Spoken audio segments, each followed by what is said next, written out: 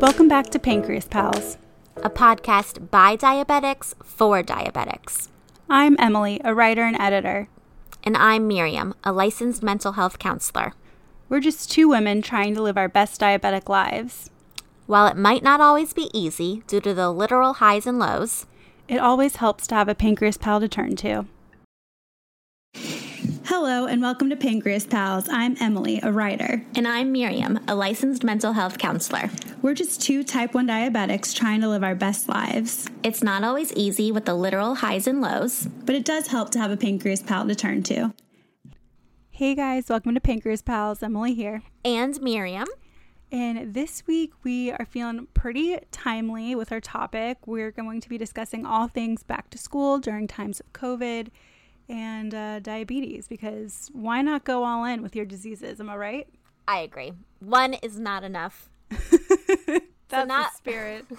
So not only will we talk about going back to school and that, but also for those of us who aren't students, just, diabetes in the times of having a sedentary lifestyle, which, hopefully not as sedentary as life has been when COVID first started, but at least for most of us, I think, and especially those of us in New York, we're still, for the most part, working from home or schooling from home, whatever it might be. So we are definitely more sedentary than previously. We're actually types of rocks.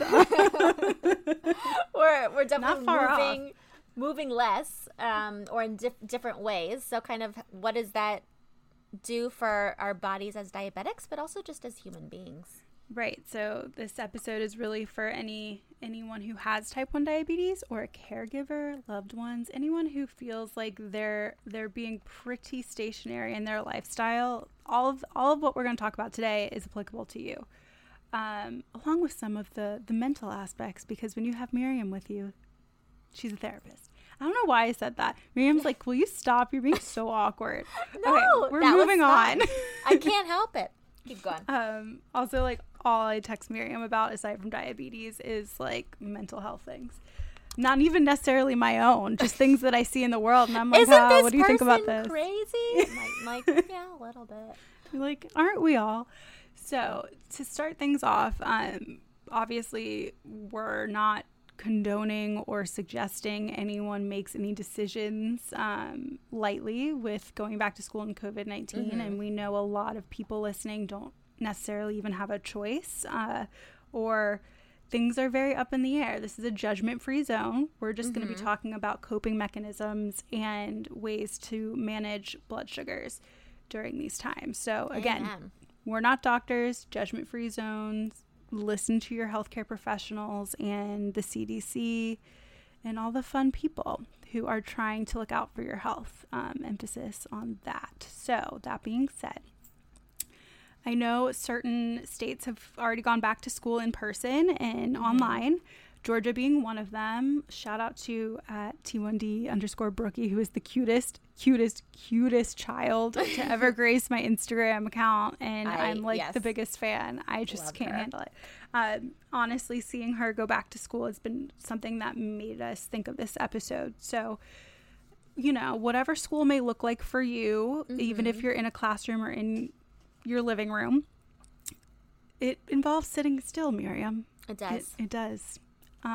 So for those of you with type 1, I don't know about you, but I have been known to get a stubborn morning high here and there, and a good chunk of that has to do with when I'm not working out in the morning or I eat something and then just sit for a long period of time. And Miriam, you've had diabetes much longer than I have. How is going to school with type 1 different for you throughout the years?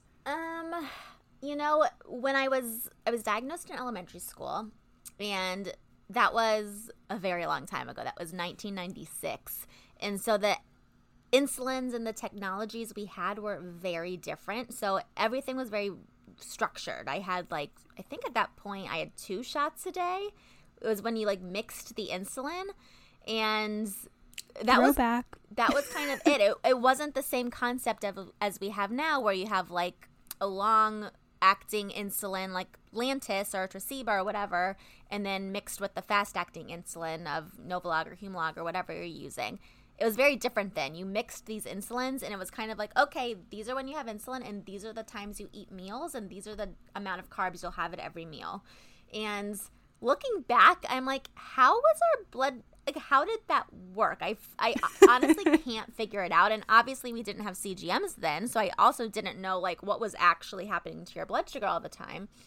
But we survived. Glucometers were different then too. They're like everything was different. Really... Yeah, I remember my first glucometer took literally 45 seconds. It counted down from 45 to like give you your blood sugar, and that was just so like, nerve-wracking. I hate the 3, 2, 1 countdown. I can't imagine 45 seconds. It was just like, and that was the best technology at that point. Like, that was fast, which Miriam's is crazy. here to tell you to be grateful. Exactly. That's why when everyone complains about like certain technology, I'm like, this is unbelievable. I feel like such an old person when I have Meanwhile, to say we how just crazy had an entire episode about T1D and tech and like complaining about how when things fail, it's balance. Pancreas Pals, we are all about balance. But I made an effort to say you did. Technology's crazy, but it fails you at times and what to do. You know, I'm extremely grateful. But you've always been grateful, and the problem is that we rely on things. Exactly. I think that there's a difference between taking something for granted and knowing its worth, and in those moments we know its worth. Okay, back to your childhood. Exactly. But back to like school. So I have to say I'm not a good example of like, how did you prep for school? Because I was so little, I don't remember. And two, the technology was so different that it was sort of like ignorance is bliss. I think there's something to be said, the fact that parents can send their kids to school and can literally they'll see what their blood sugar is every single second that they want to look. And in some cases even give certain amount of insulin through. It's kind of wild. So that obviously, like, as if I can put myself in the parent's position, that must feel so comforting. But at the same time, maybe there's some ignorance is bliss aspect about it, because obviously I turned out okay without it. But back to what this topic's actually about is like prepping for the mornings and whatnot. I can tell you now, like you said, my blood sugars are very stubborn in the morning, and I think that is, you know, somewhat of a trend with diabetics. Not everyone will have that instance, but I feel what works for me in the mornings now is if I'm eating first of all, I don't eat a big breakfast most of the time anyway. Sometimes I won't eat breakfast at all, which is okay. But if I'm eating breakfast, I have to pre-bolus. Otherwise, or I can just accept the reality that I'm going to spike. Like, for those who are new to diabetes or don't have diabetes, pre-bolus means a bolus is when you dose some insulin and give it. So a pre-bolus is kind of like letting it cook and absorb for a certain amount of time. So it'll peak around the same time that your food ingestion peaks. Exactly. So when your blood sugar starts to peak. So that kind of combination usually helps avoid those insane spikes that you might see on your Dexcom or on your glucometer, which I can't even say anymore. But yeah, I'm really into the pre-bolus at certain times of day. Exactly. I know for myself, I'm on the DIY closed loop system. Shout out to Katie DeSimone and everyone who worked on that. I will forever be grateful. You say that every time you mention DIY. I just feel like, okay, credit needs to be where credit is due. Like, I am like, the amount of coding that went into that, I am truly floored every time. But that's like a whole other topic. Literally, we have an entire episode on it, so check that out from seasons ago. But I have found that my mornings need to be pre-bolus. I never skip breakfast, even if I just have and that's like, I'm not showing off. I just get hungry. Like, I'm a gal that likes to eat. You know, you heard it here first. It's my mom's a chef. I've always been this way. It is what it is. So I try to stay low carb 24/7, but especially for breakfast. Like, I mean, I'll have the occasional milkshake, and I don't really stray from fruits. I still eat all that kind of stuff, but I'm really into high protein breakfast. So really into some Greek yogurt, but I have to let that sit for like my insulin sit for like 20 minutes. Whereas in the afternoon, I can't pre-bolus or else I'll drop really quickly. And I was going to say, for some reason, I really struggle with yogurt for whatever reason, because I think for some reason dairy really really spikes me in the morning. So I've started doing like non-dairy milks in my coffee and yogurt. Like I just can't, with the pre-bolus, I really struggle with it. And so here's a perfect example of like differences, right? So Emily's found a successful way to eat yogurt. Usually. I listen, and I'm sure I could as well. If I experiment with myself enough, I could. But like, I don't like yogurt enough to be like, I'm going to make this work. So what I find, what I think you're saying too, is having a very predictable breakfast. And so I will do, pretty low carb. I usually really like eggs or some sort of omelet situation.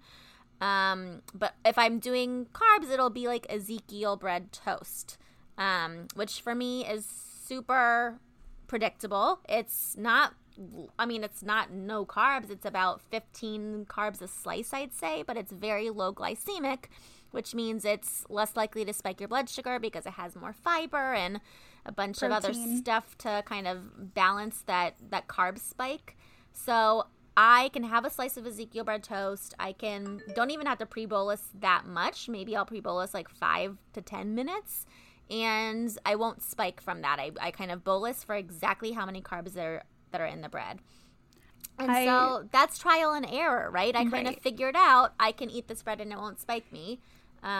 Whereas some other things, you're going to have a couple spikes before you figure out how to make it work for you. Right. And like, I completely gave up on cereal. Like, that's something that to me, again, even 6 years ago, I was diagnosed 6 years ago. That conversation I had with my doctor then was kind of like, listen, we can try and try and try. You're going to feel crappy until, like blood sugar wise, until you get it down. Mm-hmm. Or you can just not have this. This does not have any nutritious aspects to it. Which she also said for bagels and sushi rice. So I was like, because those are the three things you don't want to give up. Yeah, I like really like. She didn't tell me to give them up. She was like, either eat them in moderation or keep trying until you find something that works for you. But every time I tried, and to this day, I still can't eat. I can eat half a bagel and I'll be fine. Sushi rice completely mystifies me, and I eat cereal occasionally as a low snack. So, you find your ways around things. And this is not to say like there is nothing I don't eat, truly. Right. And this isn't our way of saying like it's not worth the carbs, don't eat it. Like, it's always fucking worth the carbs. Excuse my French. We're rated explicit for a reason. You can't be tamed. But it's always worth the carbs, and I never want anyone to say I can't eat that because of X, Y, and Z.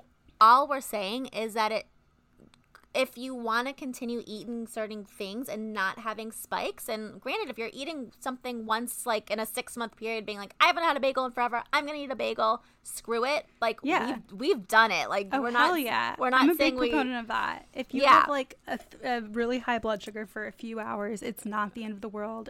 No. Insulin will bring it back down eventually, and you'll be most fine. cases are going to be like, hell yeah, that was such a good bagel. Yeah, we're just saying if you want to eat, if there's something you love and it's hard on your blood sugars and you want to make a habit of it, you put in the effort to kind of do some trial and error to say, okay, well, this bolus didn't work for this time, so maybe next time I'll try an extended bolus, or maybe next time I'll pre-bolus a little bit, or maybe I'll, change the amount. Whatever it is, just do the experiment. And I always tell people, like, what makes diabetes so unique, type 1 diabetes specifically, is that you wake up and you get a fresh start, right? It's my favorite thing Miriam says. Because it's true. And I don't know if there's any other disease that's really like that, where if you had a horrible blood sugar day the day before, hoping that things have settled out for you over the night when you haven't been eating for a while, by the time you wake up in the morning, you literally get a fresh start.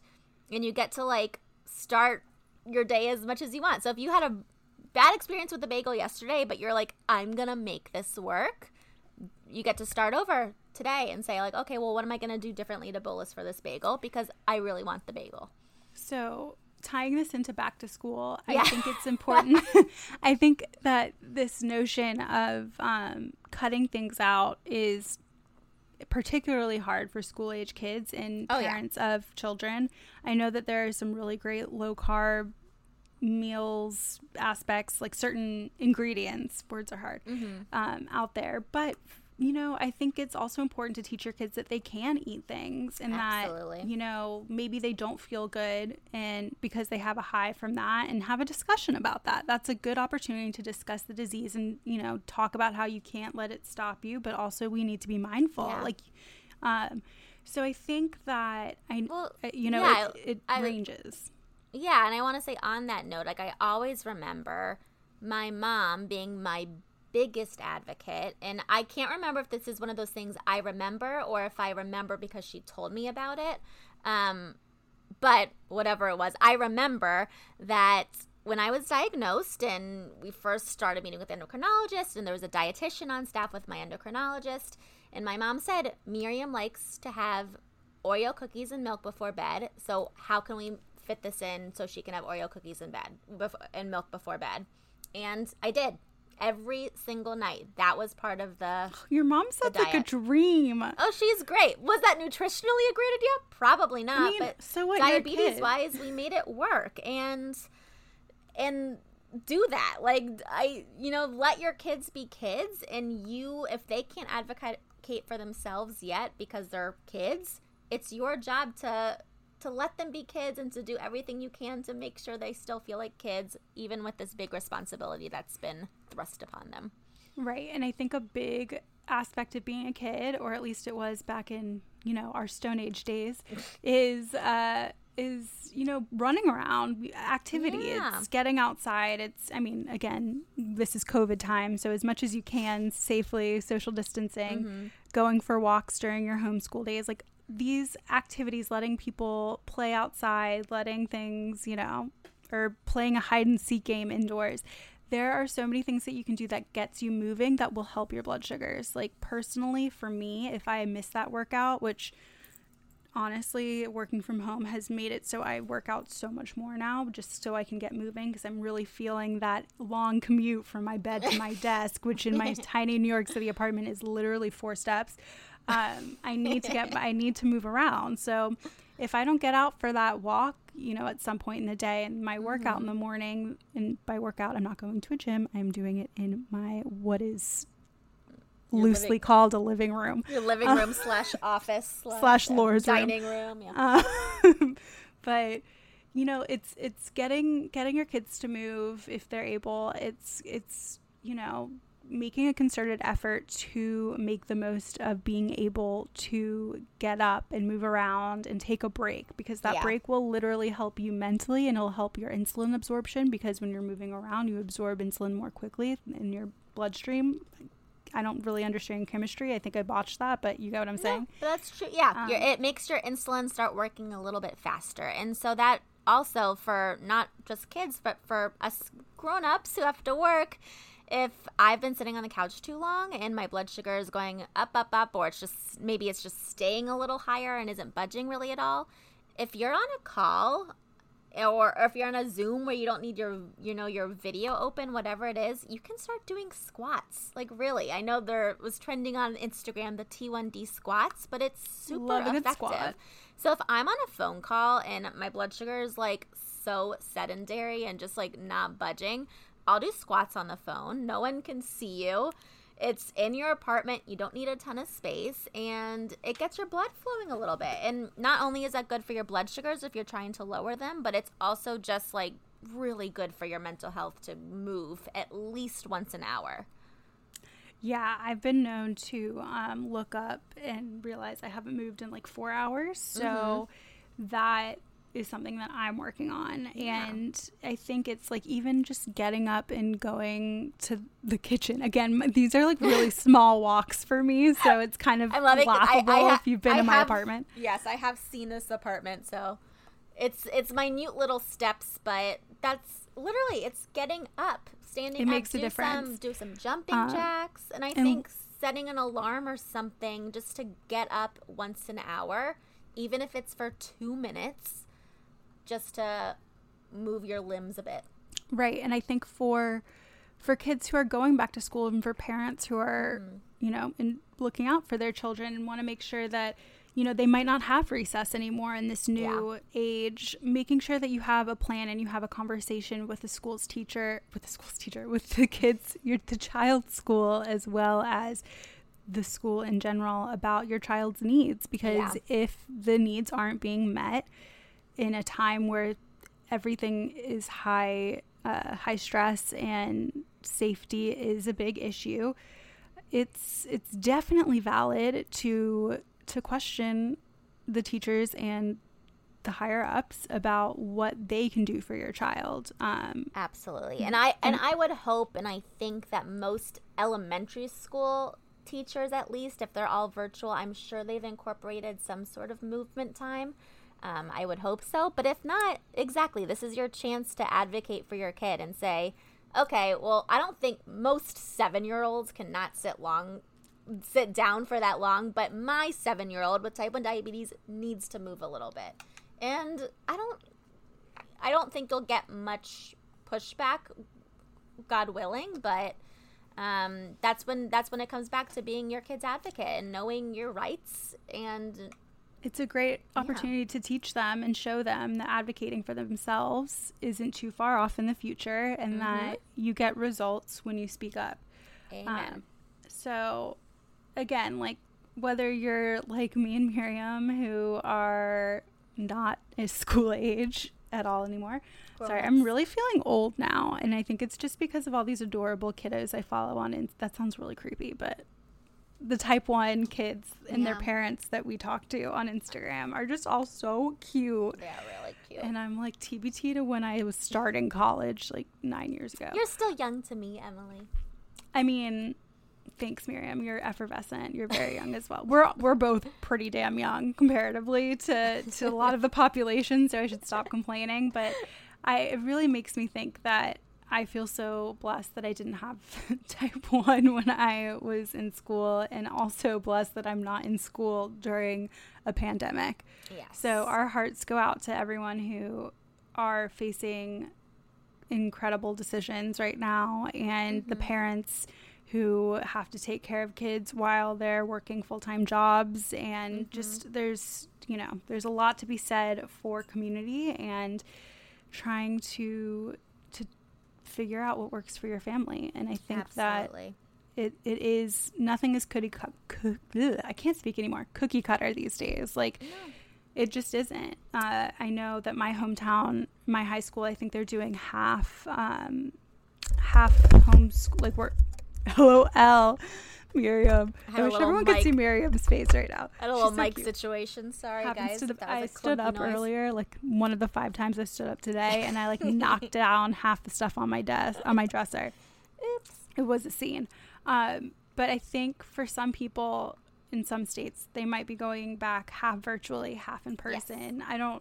Things are happening, and I think it's important to just have a plan in place, and I think that plan will really, whether it works out or not, it'll help you compartmentalize and cope with the changing times. Absolutely. And I was going to say, now more than ever, if you haven't reached out to your Office of Disabilities at your university or college, or with the county, they should have some sort of disability office for your county if you're in public schools, whatever it might mean, now more than ever, reach out to them, check out what's going on. I think it's going to be a very case-by-case situation, what they'll be able to help you with, kind of depending on what your school is doing, but absolutely learn what your rights are in your school system and advocate for them. You are not required to put yourself at risk in order to get an education.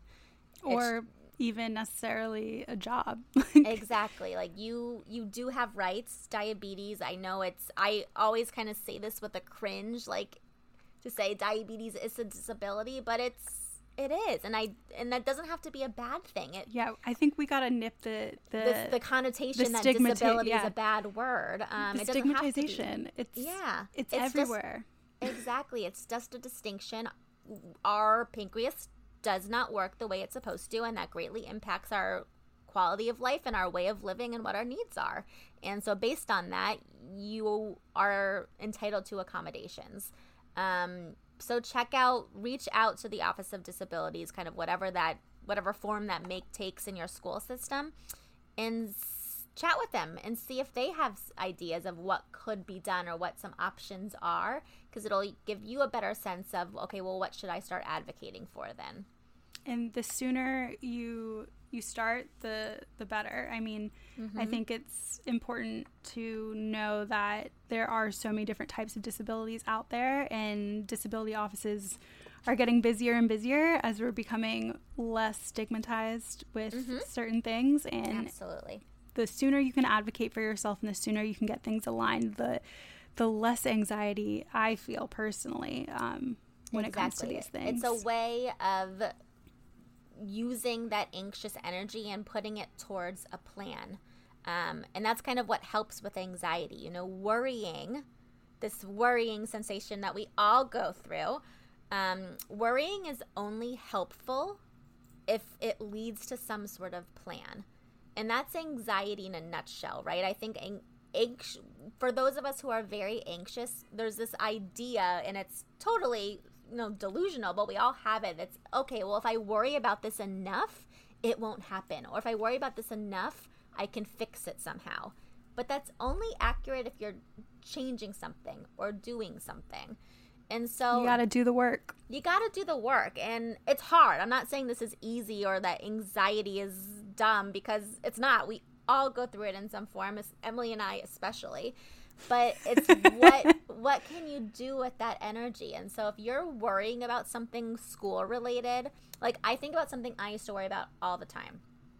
I used to worry about, what if I get low in the middle of a test? Or what if I have to, drink juice in the middle of a test or something? And is this teacher going to get upset with that? Or if it's going to be a big deal if I have to run out of the room or whatever. Those are things that really gave me a lot of anxiety and a lot of worry. And so I will tell you, I did not register with the Office of Disabilities at my college, honestly, because I did not know I could. I did not know that was an option. I definitely didn't at my school growing up. My school system always knew I had diabetes. I was always in touch with the nurses, the upper administration knew about it, but I was not given accommodations for anything because I did not know I could ask for it. But when I'm looking back at it now, this is a perfect clue. Oh, this is what's making me anxious, taking tests. I bet there's some sort of accommodation that could be made for this particular worry. And if I knew that was an option, I would have put a plan in place, be done with it, right?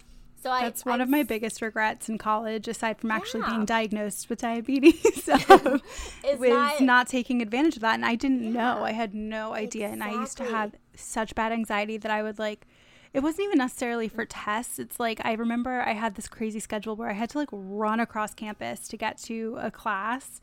And I mean, I'm not sure what could have been done, but it was always at 3:00, which is, as Christy and I always used to call, and this is mostly Christy's words I'm using, but the witching hour, where our blood sugar would just, we were so much more insulin sensitive then. And I would just be tanking by the time I got to my, it was a 4:00 class, and I got out of one class at 3:45, and it was it was a 2 mile across campus at Boston University. And I was which is also exhausting for anyone. But by the time I got there, I'd have to be pounding juice, on my walk run over, and then I'd always be the last one in class, and I'd sit down in front of it's anxiety inducing, and I am not easily I could talk to a wall. I could talk to anyone. I would get nervous about that. I could only imagine people who are more of introverts and actually having real anxiety that is crippling for that.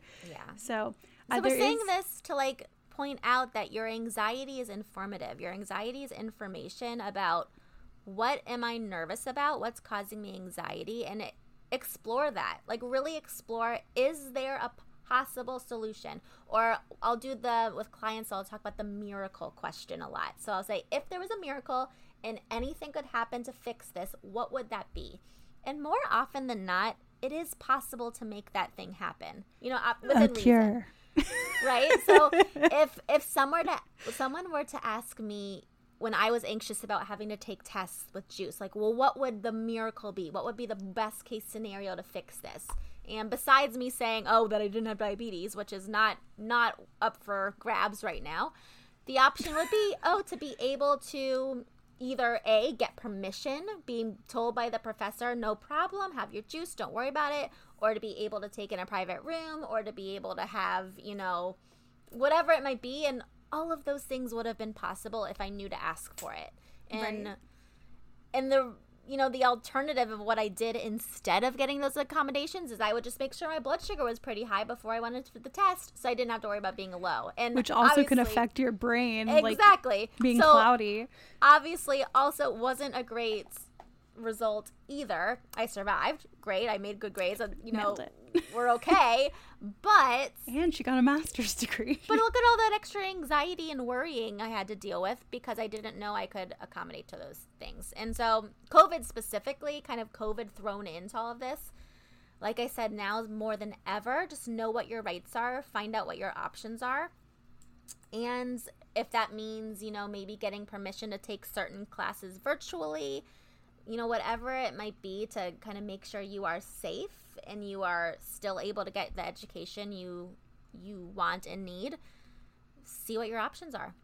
And I think a twisted silver lining to this is that it's almost like, I don't want to say, I mean, I guess more accepted, as messed up as that is, to be more anxious about attending things in person and doing things right now, Absolutely. because as messed up as it is, everyone knows about coronavirus right now. Everyone knows about COVID-19, and contrary to what a lot of people are saying and doing, we really don't know that it affects a certain population versus another. So I think people are much more apt to take your fears for contracting COVID more seriously right now than they are to try and sit down and understand diabetes, as messed up as that is. And I'm not saying that's okay, Well, yeah, but it's a silver lining. Like, maybe if it's your senior year and you don't want to, you know, like, it kind of takes away you're having to explain certain things to a teacher or get certain accommodations if you're working from home or if you're learning from home. That's one less thing to stress about. Yeah. Blood It's sugar's COVID. dropping on your run to class. Yeah, COVID has been the great normalizer. And there was even something, I'm going to totally butcher it, but there was some meme or something I remember seeing What on did the kids Instagram. say? It was not a meme. It was like a screenshot of someone's tweet, basically, that was like, I was seeing on all over my Instagram, but it was someone saying, like, for those of us with chronic, it's like all of a sudden the entire world is learning what's it like to navigate the world with an invisible chronic illness. Yeah. It's like everyone's kind of panicking about, well, is this safe? Can I do this? And everyone all of a sudden has these extra layer of anxieties. And here we are in the corner like, psh, dude, we've been here a while. Like, welcome. So there's something very normalizing about this time. It's like, oh, now other people can kind of maybe get a taste of what it's like to be burdened by something.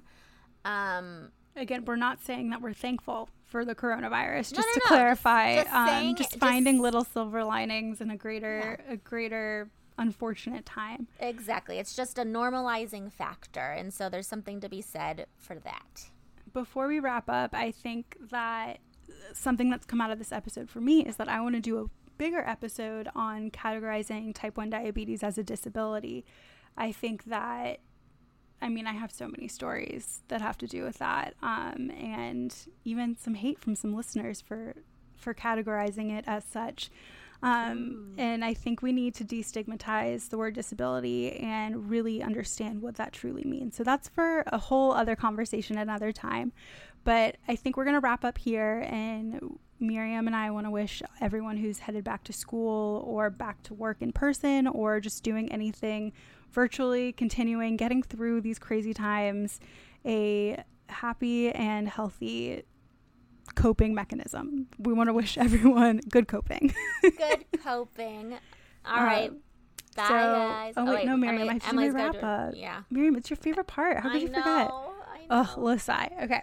Now I don't even want to do it. So follow us on Instagram at pancreas_pals. Follow us on Facebook at pancreaspalspp. Slide into our DMs on either or both. We love hearing from you guys, even if it's to hate on something we've said. Slide into our emails at pancreaspals123@gmail.com. Guys, it's been a wild ride. These quarantines are really starting to get to me. I ramble, I say things, and I'm like, what did I just say? So it's probably not a great time to have a podcast, but here we are. So thank you guys so much for listening and staying on this wild ride. And we will have another episode for you guys soon. Yep. Bye, guys. Bye.